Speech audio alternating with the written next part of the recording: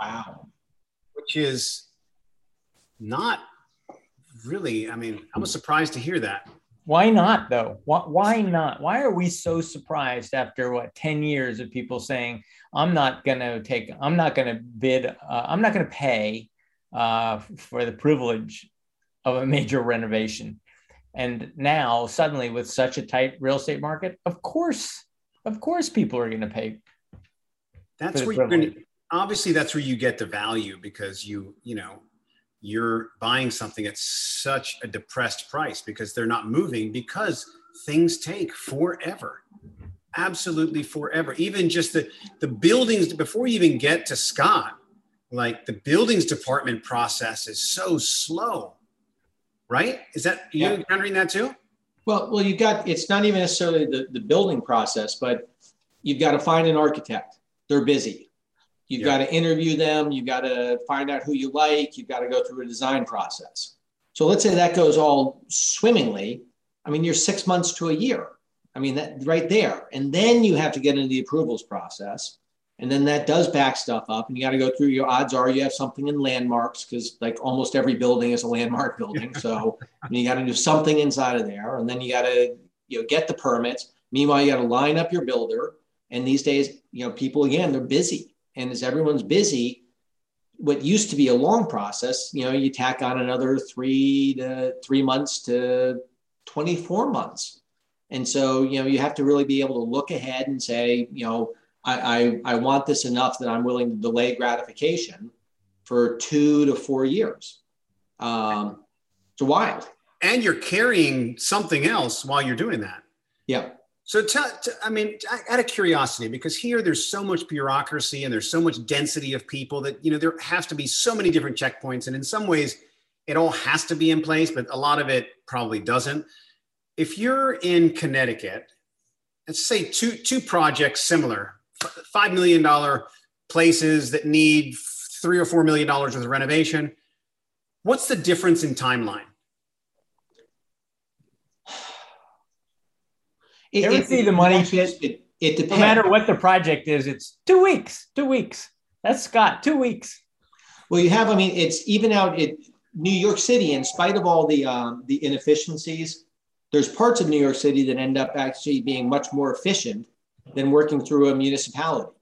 I mean, so like in Westchester County, you have some county governance things and you have city governance.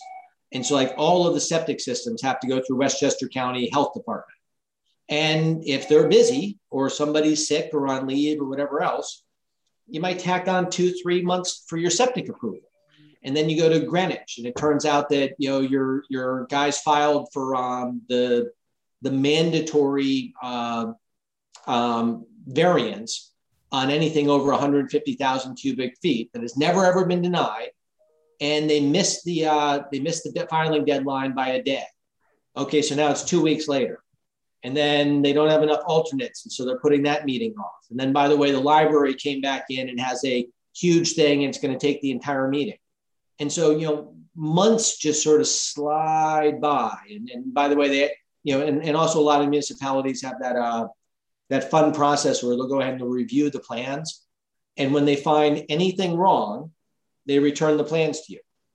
And you go fix the one thing, and then they go and they look, and then they turn the page and go, oh, here's something else wrong. And they hand it back to you. And you're just going, it's like, please. I mean, and again, that's like a board application. That's like a co-op board application. One little thing wrong out of this entire stack. Come pick it up, go fix it, bring it back.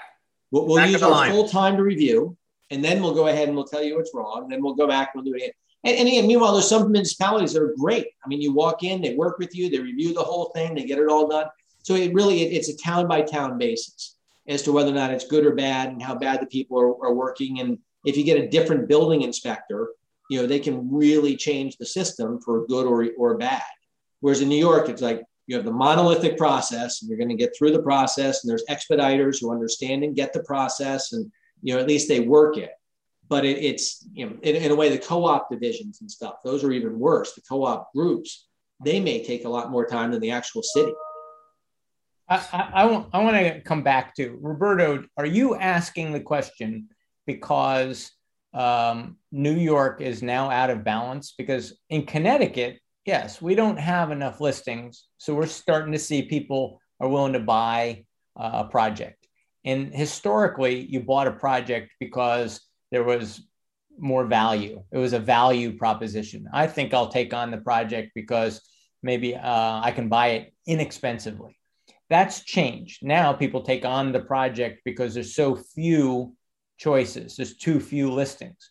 For you to ask the question suggests that New York has also got too few listings and that it's now a seller's market. Are you asking it because it's now so far over in New York? It's clearly a seller's market. But it's not, the COVID discount has evaporated and gone, and we were hot, but it's now settled a bit. It really has settled a bit. There's September, October has been a little bit of an opportunity for buyers to actually get some good deals and really negotiate a little bit. But if you look at the number of contracts that are coming in, the contracts are high, but they're not crazy high like spring.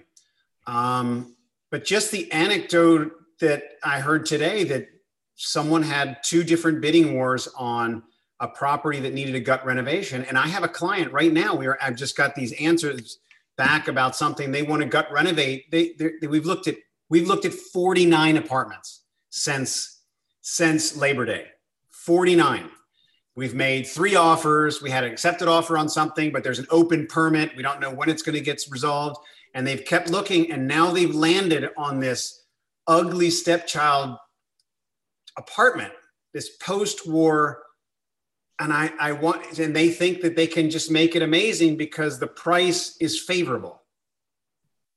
And, but the numbers are, he made a bunch of phone calls, was having trouble finding someone to do the work. And the numbers are very, very high. It's a post-war building, and the construction that everybody's been telling him, and he doesn't want to do, it's a gut renovation, and he's not moving walls, but he's got to renovate the kitchen, the bathrooms, the floors. He's got to maybe do some electric. He's got to do everything except move walls. And it's $400 or $500 a square foot. And this is just basic. This isn't super luxury, which in the past, 5 years ago, if you were putting $500 a square foot into a townhouse or something, it was pretty high end. So this is the exception, not the rule, that you're seeing somebody chase something that they shouldn't chase in the city, because he doesn't have to chase just this one. He happens to be, but you're saying there's still choice in the city. I learned today at lunch from our friend David Rucci. He said that he was just involved in a bidding war. 28 people bid for the house on Butler Lane in New Canaan. 28 people. That's a market out of whack. Is it price sensitive though? Is it because it's really well priced? Butler Lane is, number one, the neighborhood called Behind the Y. So there's it's a very flat area with all the houses are on, would you say 1 acre, Scott? So all the houses are on 1 acre, skinny little streets winding around like spaghetti, where kids could ride their bike on these flat roads. Nobody's driving very fast. And it's obviously close to the Y, close to Waveney Park, and close to the schools. So when people come to New Canaan, their friends tell them, oh, you should look behind the Y. And they start their search there. And then they find that it's relatively expensive, that you're going to pay a little bit more for a house behind the Y. But it's like a brand name. It gives you confidence that you're buying in a certain neighborhood. So 28 people will compete for a house on Butler Lane. But is it really would you say it's well priced?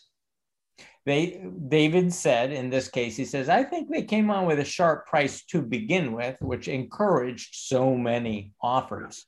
So if the house should have been priced, I don't know what it was, but if it was a 1.6 house and it came on at 1.5, yeah, you'd get 28 hopeful people. I asked him how many people bid over asking, and he said just about all of them. Wow. So here, because of board approval for the most part, and 60% of our housing stock is co-ops. A lot of when you have, say, so many multiple bids like that, you go through a process of like, who's most qualified to pass the board with some sort of combination of what's the best price, right? How do you determine, you have 28 offers, you have 10 over ask. How do you start sifting through? What's the decision-making process? Probably the most important is that you don't want to go through this process and then have your buyer leave. So the seller says, well, the difference between $1.6 million and $1.610 million is de minimis. What's most important is, do I have a reliable buyer? Or is either of those buyers who are $10,000 apart or $20,000 apart, which one is the reliable? Who will stick with it? So you want a proof of funds letter. And so you want to know that they have the wherewithal. Then you want to know, what is your timetable? I'm willing to close anytime. I'm willing to close in 2 weeks. So if you have 28 bids, the person who says, I will take this with no inspection contingencies. I'd like to do an inspection, but I won't make it a contingency of my offer. So my $1.610 million offer is not going to be renegotiated based on the inspection, unless there is a massive surprise. That's the language realtors like me use. We will do this inspection for information purposes only. We will not retrade. And the only reason we would leave is if it was a massive surprise that could not be cured. The second thing is, we can close anytime. So we have flexibility of closing, and we have the wherewithal that we do not need a mortgage contingency.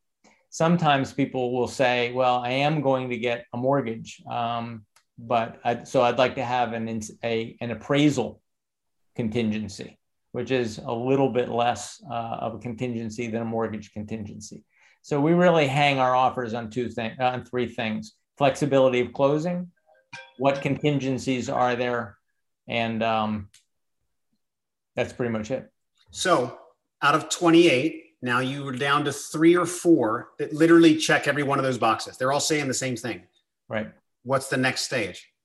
Well, a lot of these people will go to a second stage, and they'll invite the finalists, the top 2 or 3, and say, you have the best bid, and I want to know that you're going to put down 10%, non-refundable. You're going to put 10% down today in escrow. You're going to complete your inspections by Friday, and if you do this in the next 24 hours, we'll hold all others as backup.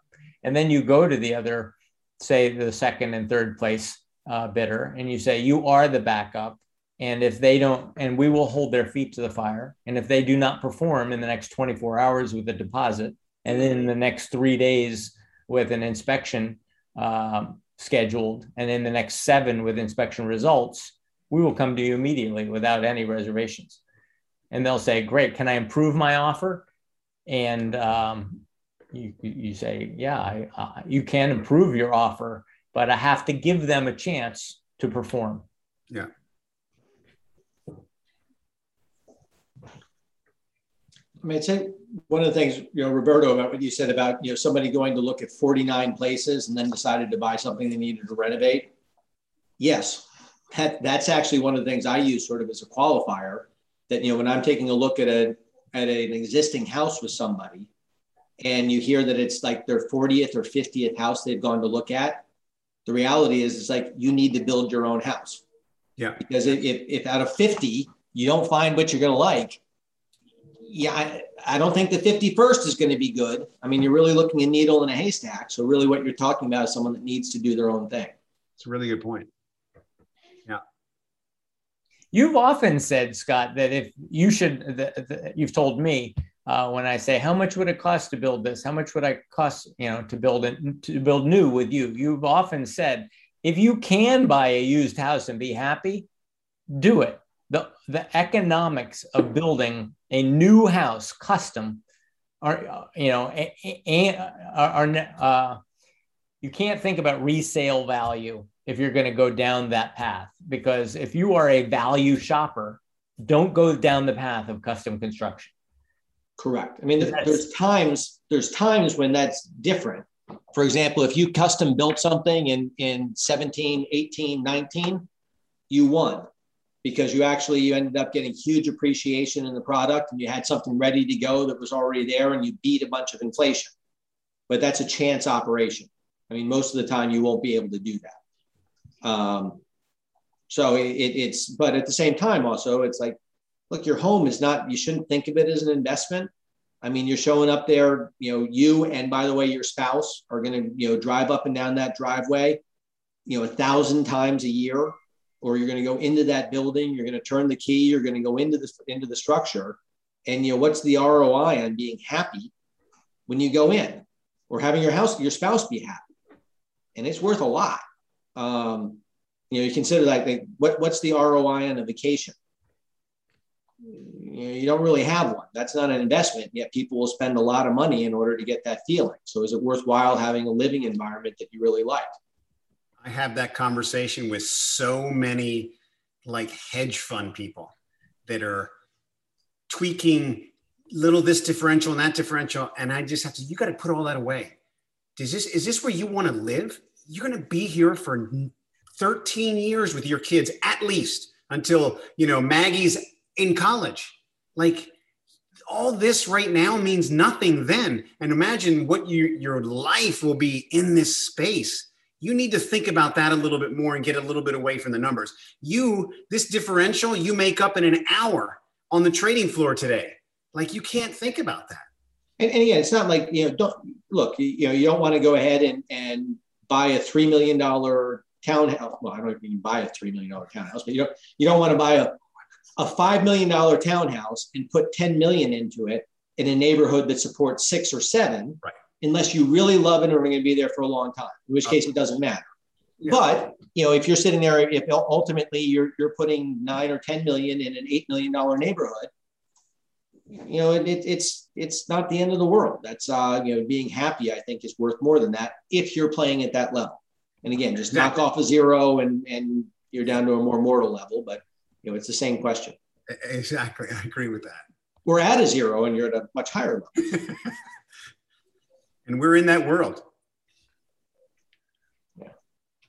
So John, are you doing renovation to your house now? I am. And it needs everything.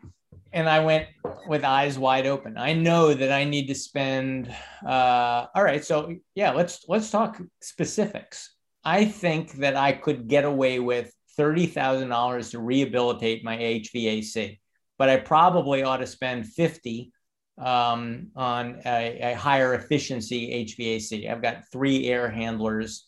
That does not include the furnace. We're just talking about the air conditioning systems, 2 in the attic, 1 in the basement.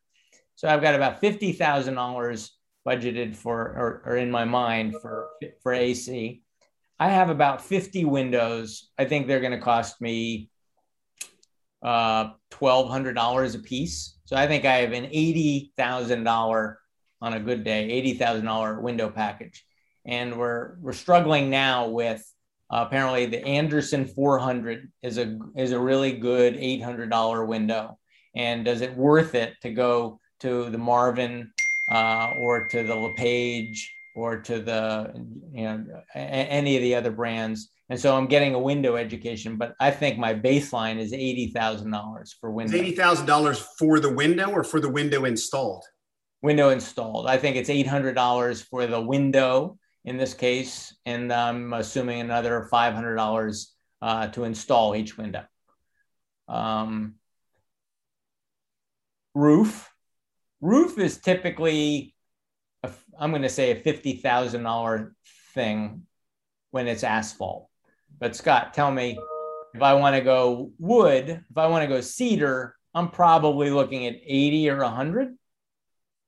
You're probably for cedar. Well, I mean, some of this gets into flashings and gutters and a whole bunch of other stuff. I mean, for the roof material itself and the labor involved, I mean, you're probably a 3 to 4X for wood. Now, again, the flashings are going to be the same. Yeah, I thought it was 2X. You're telling me I've been out of touch a while? Well, and by the way, it's one of those questions as to, what's it really worth?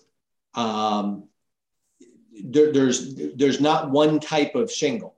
There's 50 types. And depending which type of, the highest grade asphalt versus like the highest grade wood shingle, I mean, you're still probably talking about a 3 or 4x just for the material. A lot of the labor is the same. A lot of the flashings and gutters are the same. So it's not a simple equation. And again, are you going aluminum gutters? Are you going copper gutters? Or are you doing lead coated or plain? And how much flashing and gutters are there versus wood material? Okay, so you're including the gutters in that calculus. So yes, I absolutely think that you could go from a baseline $40,000-$50,000 asphalt roof on a 5,000, covering a 5,000 foot house, which is probably about 2,000 feet per level, right? That's your basic large, that's your basic 5-bedroom house. It's probably 2,000 first floor, 2,000 second floor, and maybe 1,000 foot of basement, maybe 1,000 foot of attic. 5,000 feet, 50 grand asphalt. You're saying we could probably do 100 to 150 for cedar and copper. 150, yes? Yeah. And then to go slate, 250, right? Yeah, but and again, part of this is, I mean, like one of the differences with like spec houses versus custom is that like on a spec house, you will get like the thinnest, in most spec houses, you get the thinnest slate that you can possibly have, which is actually probably less expensive than a really good wood shingle. And there's some stuff there again that a spec house wood roof is probably using the least expensive wood shingle, which is not all that much more than a high-end asphalt. But again, and by the way, the high-end asphalt's a much better value because it'll last a lot longer than the bad wood roof. And the same thing for the slate, where slate it does wear. And if you're using the real thin slate that barely works together and it's going to crack and move, it's not going to last forever. So those are some of the little tricks of the trade, and it doesn't look as good. So if I'm looking at $100,000 roof and an $80,000 windows and $50,000 for HVAC, and as Scott pointed out, 2-3 years of my life, to get this antique in shape, yeah, you really have to.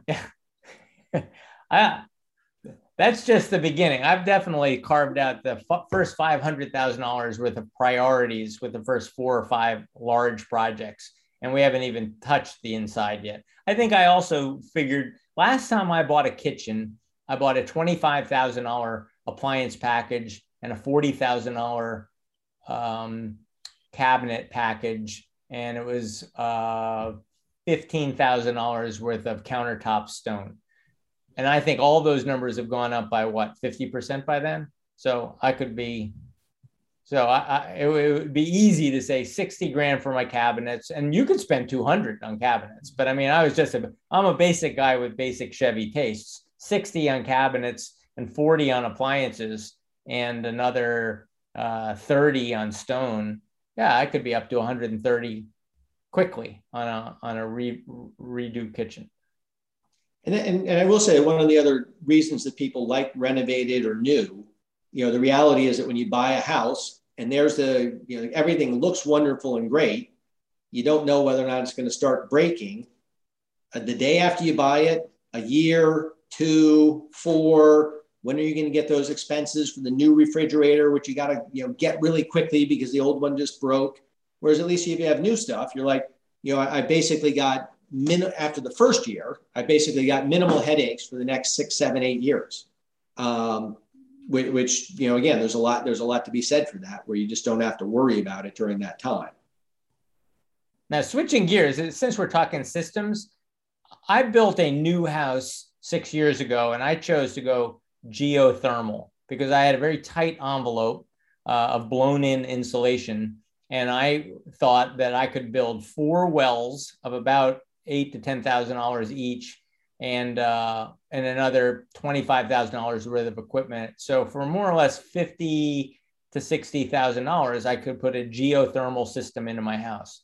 And Scott renovated his house, and he also chose to put in geothermal heating and cooling. And when I asked him why, you said, well, that the inflection point on the payback was it a 4 year, after 4 years of savings, the difference would be paid back. How do you feel about geothermal now, especially with oil prices rising and natural gas prices rising? Well, I mean, we're still huge fans. And the reality is that, of course, electrical prices are going to rise too, because they don't, they're not all renewable right now, and they can never really be all renewable because people want electricity at night. So until the storage issues get solved. But geothermal is still a very good deal in that it's more efficient than a regular system. There are some conventional systems that have actually gotten very, very efficient too. But one of the biggest benefits of the geothermal is that you don't have exterior cooling equipment. So the compressors on the outside, you don't have those making noise. So being able to put them inside makes them act more efficiently because you have a consistent temperature that they're operating in. And in addition, they aren't exposed to the elements. So like especially down in the water, if you're down near the ocean and you have exterior compressors, they're always exposed to salt, always. And so it just eats at them and eats at them and eats at them. Whereas if they're inside, they don't go through that same stress, and therefore they tend to last a lot longer and have less maintenance. But every time you ask an HVAC guy, what's the payback? It depends. I mean, how much do you use heating? How much do you use cooling? Is it a bad winter or a good winter? Is electricity more at this point, or is the spot price on gas more? And so there's a lot of variables to it.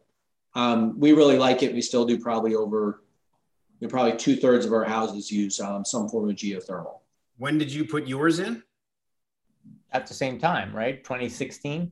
12. No, we were about 2012 or 13. Has it played out as you thought it would for you?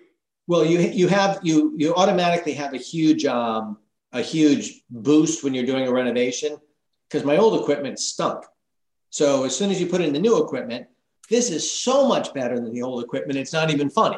Now, no matter what I did, it would have been a lot better than what I had. But I mean, I probably ended up spending, I probably do maybe $1,000 to $1,200 a year for a 5,500 square foot house in oil, and that includes hot water.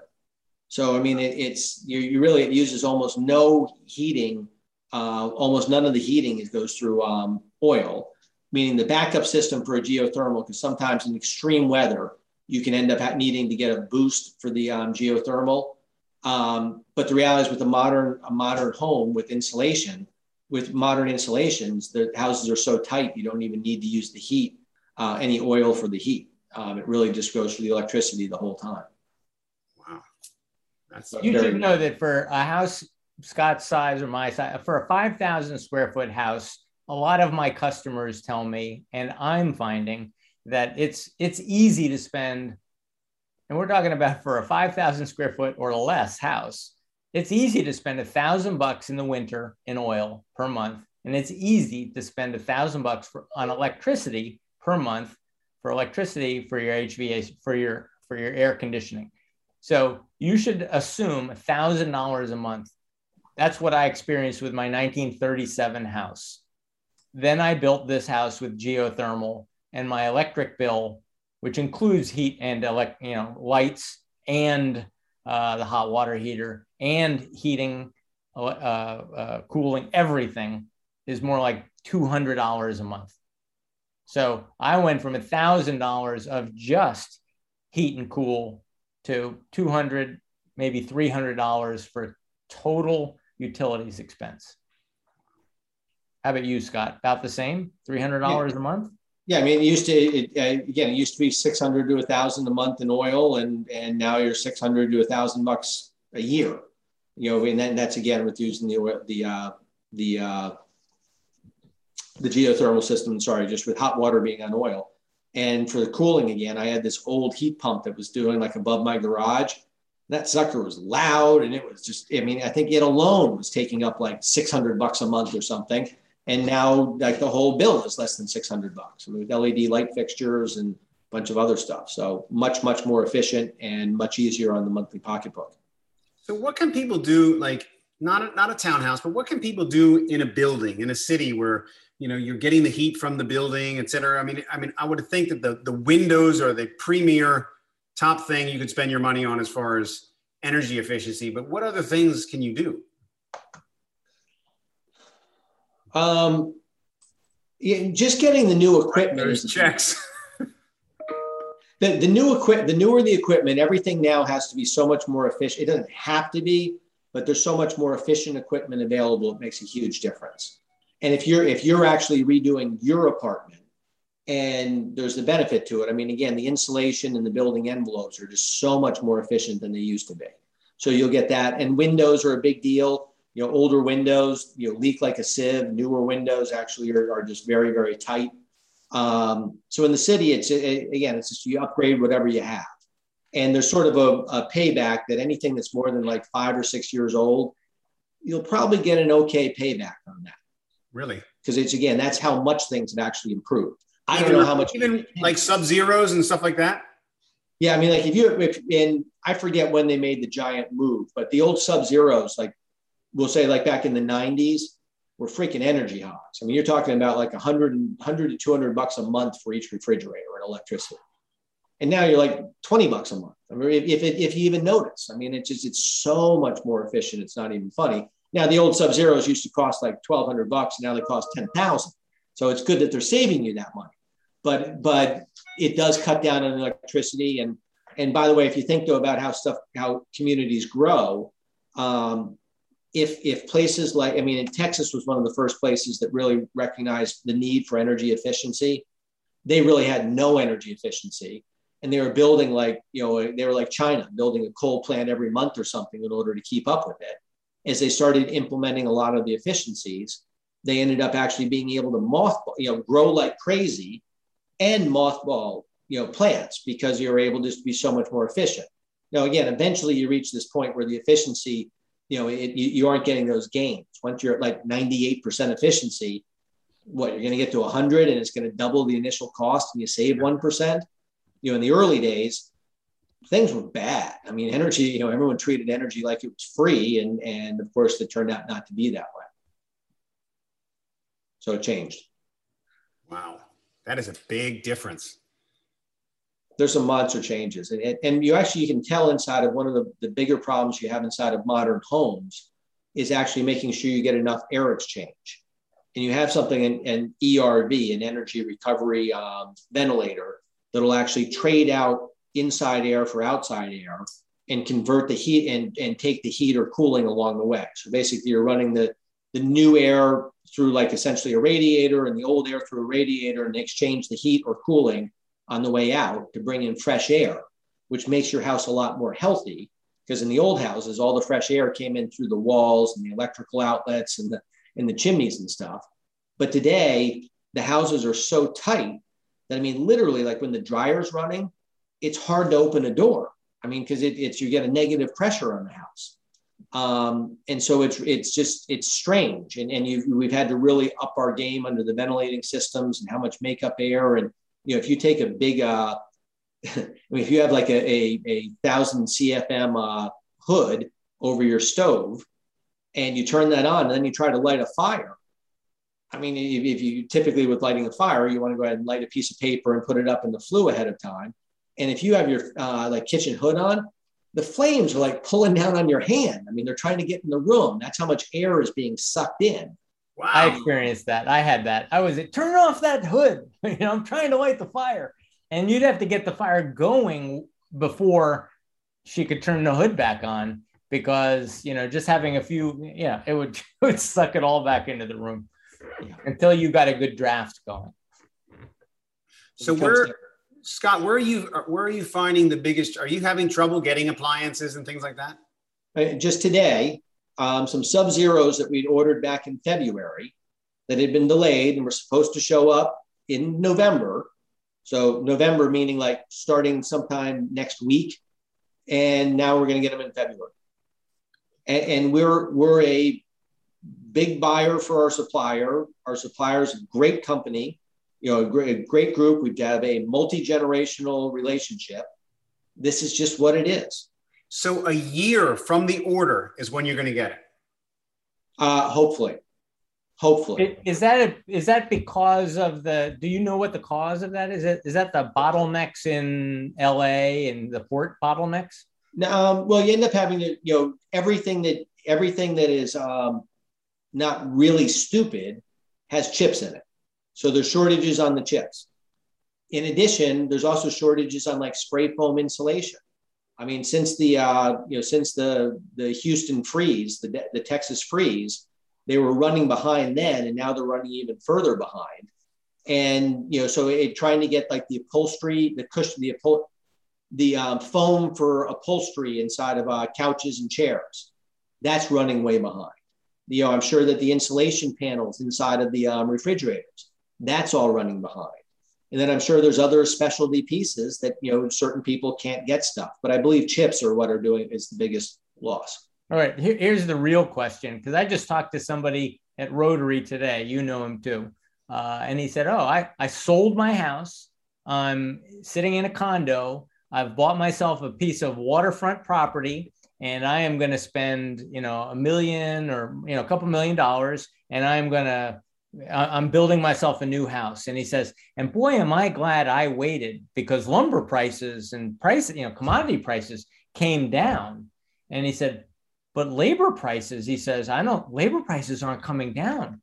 And I thought to myself, okay, so there's a lot of people like him out there waiting for the new normal, right? We're waiting for the chip shortage to be over and the labor shortage to be over, so that we can get going with our lives. How much longer does he have to wait? As we tell people, it's our business follows your business. So when there's been real estate transactions really help to drive construction. And what have real estate transactions been over the last year? Crazy. So what are the odds that demand is going to go down suddenly within the next couple of years? And they'd say it's pretty small. And I mean, let's say that all of the chips showed up tomorrow for Sub-Zero. They've got like a year backlog to get the stuff delivered. And if they could find the truckers, I mean, and so there's stuff that you were talking, I'm predicting it's going to be at least a couple of years before the bottlenecks start to really come out of it. And so, I mean, it's like, look, if you want to wait a few more years and believe that the costs of construction are going to come down, while inflation hits the regular market anyway, everything else, and that's not going to hit construction. I mean, I don't think you should wait. I mean, I think that's a bet that I would not take. And even if you could, is it worth 2 years, 3 years in order to save 5%? But let's talk about the labor costs. So the labor, the government gave out a lot of money. People didn't want to work because they were just getting money. And I spoke to a couple of builders, especially this one guy who's a friend of mine in the Hamptons, and he said, you can't find work. Same with the gardener and everything. It's like, no one will work. No one will work. So the price, it's like supply and demand. There's very little supply of labor, so therefore you got to pay people more money in order for them to work. But at some point, that's got to stop, right? I don't think we're going to see humongous increases. So, I mean, the thing like for lumber, I mean, you'll continually see spot prices of stuff going up and down. Copper right now, I never thought of this, but you guys might have seen inside the Journal had an article that in the futures market, you actually take physical delivery. So if I buy a futures, contract for a ton of copper on November 1st, and I haven't been able to sell or close that out, on November 1st, somebody delivers a ton of copper to me. And you're like, whoa, what am I supposed to do with a ton of copper? But the reality is that's how the market does work. And there's actually warehouses that are meant to go ahead and cover this part so that traders can go ahead and just fluctuate. And you don't actually really necessarily have to take the copper or do the copper or move it all around, and stuff can be there. The warehouses are empty. So, I mean, literally under the futures markets, I mean, guys can't cover contracts. I mean, it's missing. And so copper prices have really spiked. And again, you've got to refill like all the copper warehouses before it even gets into piping and stuff. I mean, there's a whole series of things that have to happen. So, one thing can come down, another thing can go up. And again, nothing goes to the sky. At a certain point, people say, look, okay, I don't need the extra stone wall. And so all of a sudden the masons are like, nobody's building stone walls, or only doing what they absolutely have to do or something. But yeah, I don't think that it's going to go, until we hit a major recession, the pricing should not materially fall. And especially for labor. Pardon? For labor. For labor.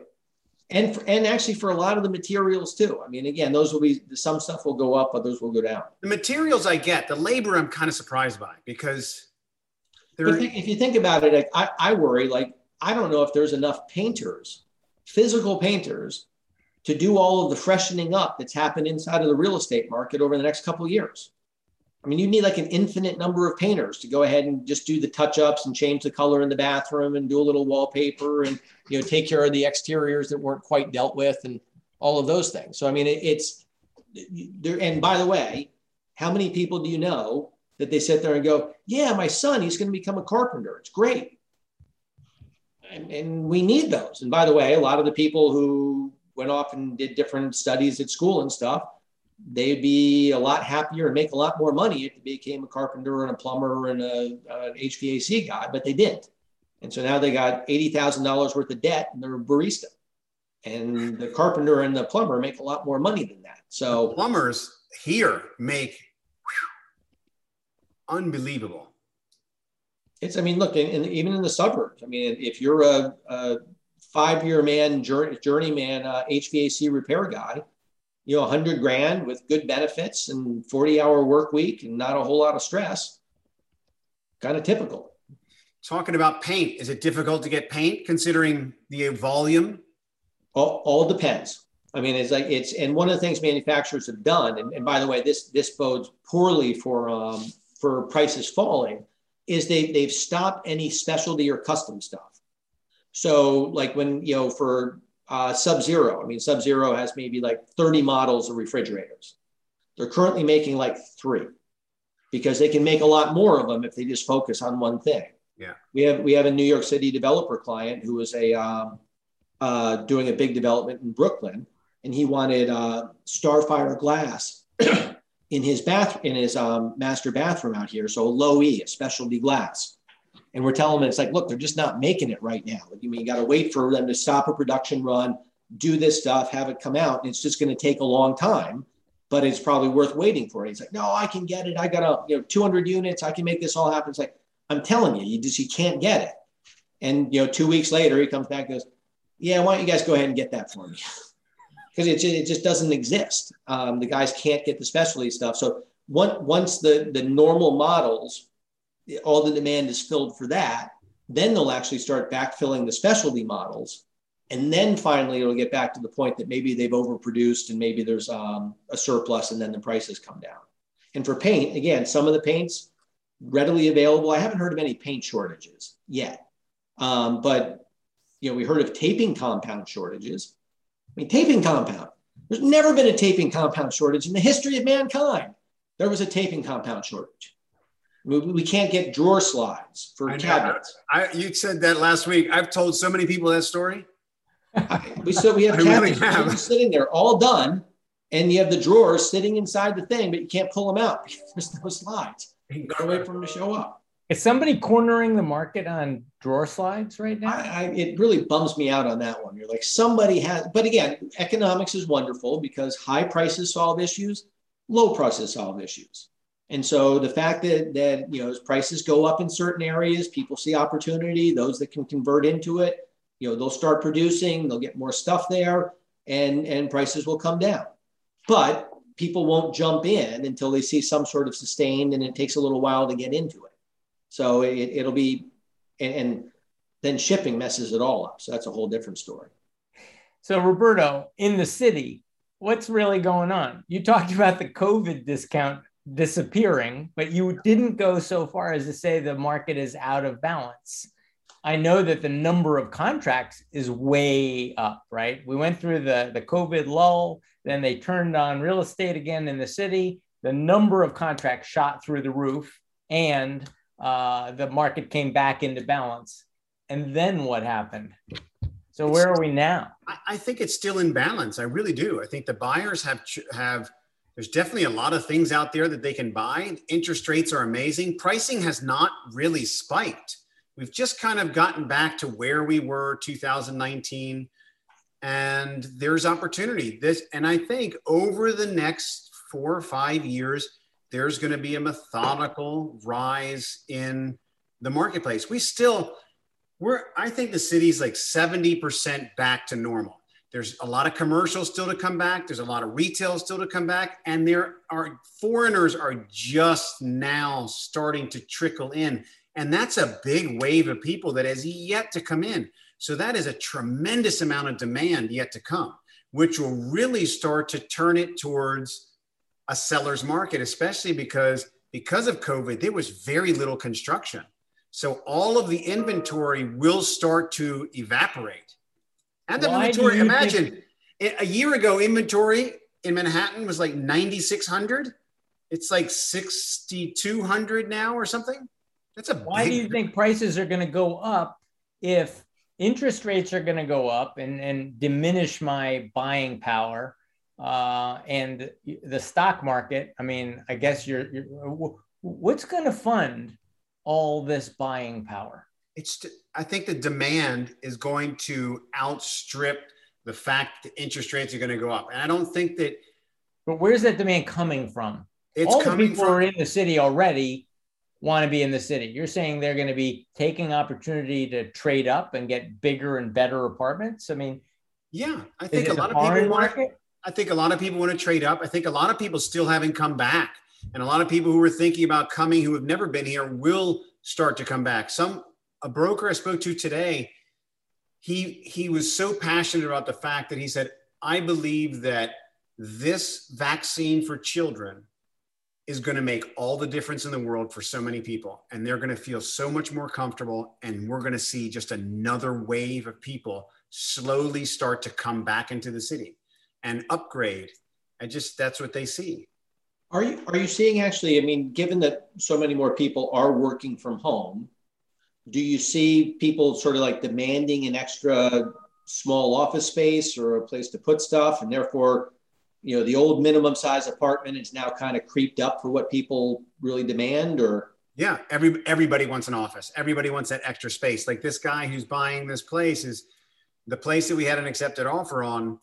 They were going to have to build a closet to compromise the space of the living room in order to make his office. And now the one he's going for that needs to be gut renovated is because he's like, I can have my office. It's the driving factor of absorbing this massive headache to deal with, all this brain damage of a renovation, because it's going to get him that office.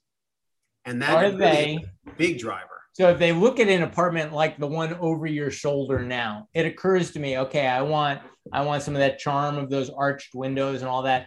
But are they looking at that saying, okay, I need an office and I don't need this big open formal entertaining space anymore?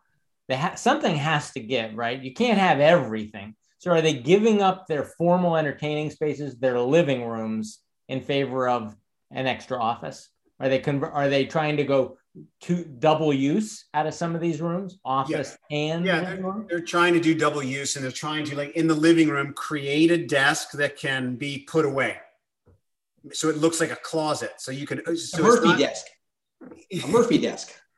So it's not a big room, but it can be opened up and be used. But your mess gets closed, and you're in your living room. Like my desk is in my living room. My wife hates it. You should see what it's awful. It looks immaculate behind you. You're saying if the camera was looking the other way? I mean, I've got a stack of bills here. I've got, analysis. You just don't even want to see. People have actually come up with the apartment cubicle.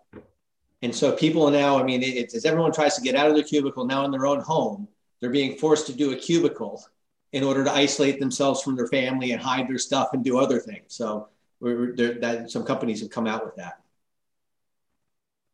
But people are compromising the living space. Like these people, the place that they have a contract out on is this beautiful, sprawling living room. And when you walk in, it's seductive. You see it, you're like, wow. And that's what they fell in love with. And we've been back to the apartment 3, 4, 5 times. And slowly it's been like, well, there's not very many closets. Where does my Peloton go? Where does my office go? Where does this? And now all of a sudden they're creating a room out of the living room. And now that room is that seductive room is just not quite the same. That's why we kept, and we have an open, they probably would have pursued it, but we have an open permit that has put a lot of time into place, and they're buyers. So since that, we've looked at 15 other things, and now they're focused on this other one. And the broker for the one is calling me like, what's going on? Like literally asking where this call. You're playing hard to get with us. Yeah, exactly. That's wild. What's going to happen in the spring? I get asked that question all the time. Well, that's okay. I'll wait for the spring when there's going to be more inventory. And I tell people, I don't think it's getting better in the spring. There's not only going to be more, if there's a bit more inventory, there's going to be a lot more buyers. Exactly. 27 people who missed out on the house on Butler Lane are still out there. Exactly. There's going to be more inventory, and there's going to be more plus buyers. Demand up, price up. I mean, I think one of the scariest parts will be once interest rates finally start to go up. That'll be a very interesting time. But meanwhile, I mean, which actually encourages more people to get it. You know, you want to have it's musical chairs, and you want to have a chair when the interest rates start going up, because then it doesn't really apply to you. If you're sitting on the sidelines and all the interest rates start going up, now you've got a whole different equation that's going on. And I think there'll be some pain that happens across the board. But again, and all that leads toward driving things, continuing to drive things for the next couple of years. Yeah. I mean, behind the scenes, I mean, the National Association of Home Builders have been putting out for the last decade that we're underproducing the number of housing units that are required for the United States by hundreds of thousands, year after year after year after 5 year. million short as a nation. Wow. And that adds up, and eventually you're short a lot. And that doesn't even take into account that there's a whole nother class of people, that so many more people actually have 2 or more dwelling units now, that doesn't even take into account the fact that millions of people now have 2 or 3 or 4 different places. It's tough.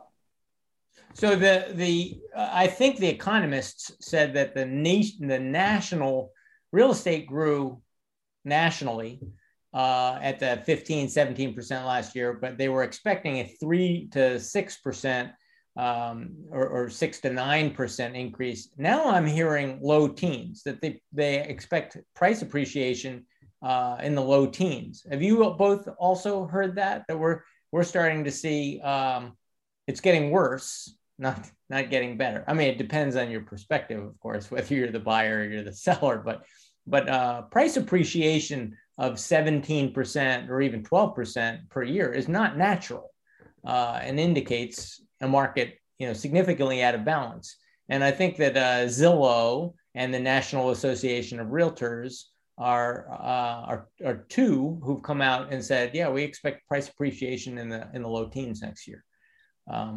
And that's consistent with what I'm hearing from both of you for different reasons. But not here. I think it's going to be slow and methodical, but it's going to be, in 4 or 5 years, we'll look back like that's been a move, but it's going to just be a methodical. Yeah, and I think it's the larger statistics in real estate are just so hard to understand, because, if New York City has a 1% increase, that actually drags down the national average because there's so much in New York City. But meanwhile, also, you end up with some other places like Palm Beach, which ends up having a 100% appreciation. And I'm making that up, but you get some really big, and those are some really big dollar numbers that are on there. And all of a sudden you end up, kicking in billions of dollars into sort of the average part. But meanwhile, that may have nothing to do with Utica, New York, or with, I don't even know where in Florida, but I mean, there's certainly places in Florida that are seeing no appreciation. So much of it's local, and a place like New Canaan has no new land, whereas meanwhile, you have other places that have huge new tracts that are going in, which may not cause appreciation, but may actually, cause their whole real estate stock to go way up. As we all know, real estate's all local. So that's the more important than the national side. And around here, again, I think that you'll see spot areas having huge appreciation. I think more of the areas will kind of they'll mellow out a little bit, because again, I think you're getting close to an affordability issue. which will affect things. I mean, there has to be some upper limit because people just can't go above that without really damaging their lifestyle. Yeah, I agree.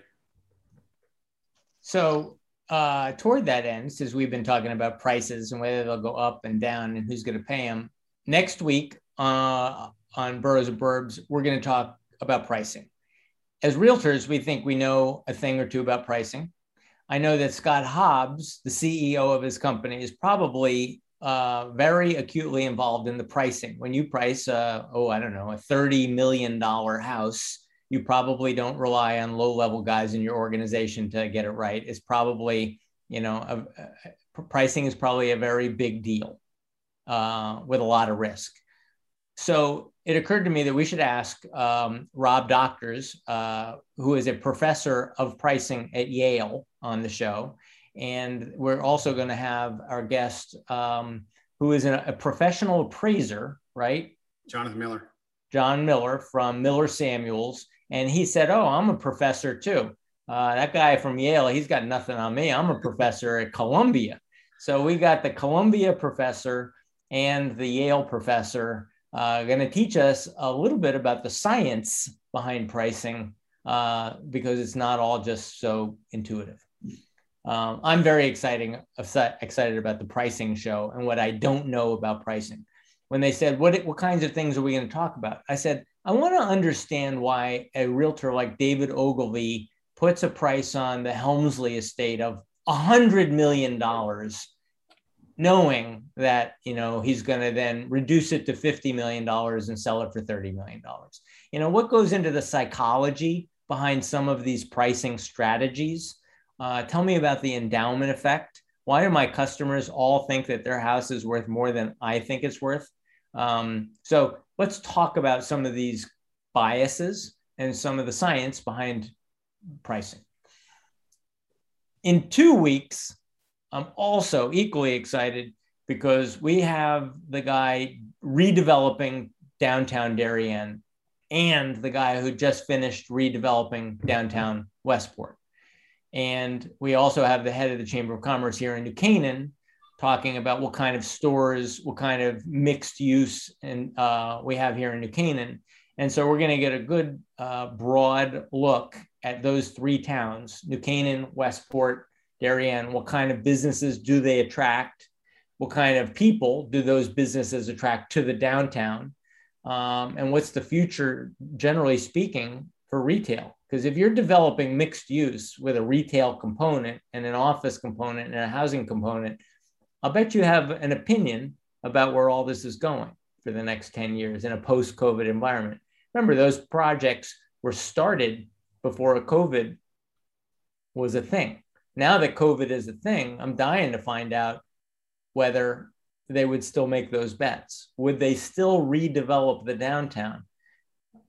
Maybe we should go find a developer in Manhattan who can talk to us about, like Steve Kligerman, who can talk to us about where the bets are being made on office space in Manhattan and office space in Brooklyn. Are people still looking for office space? Are they still looking for retail, or is that not coming back? So those are some of the things I'm interested in finding out over the next couple of weeks.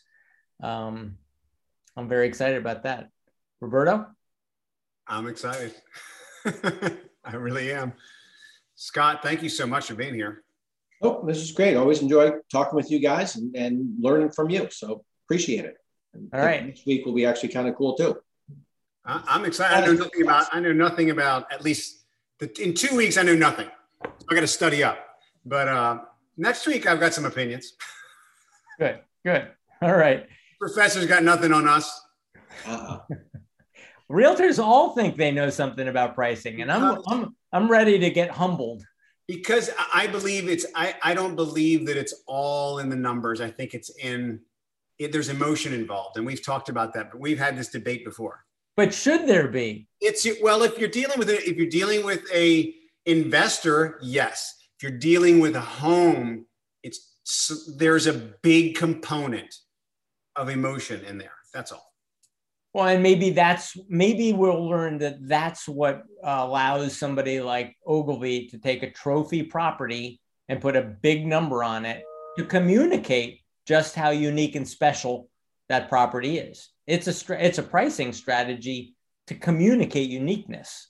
I love it. Anyway, I'm excited about both of these shows. I'll see you guys next week, 4:00 next Thursday.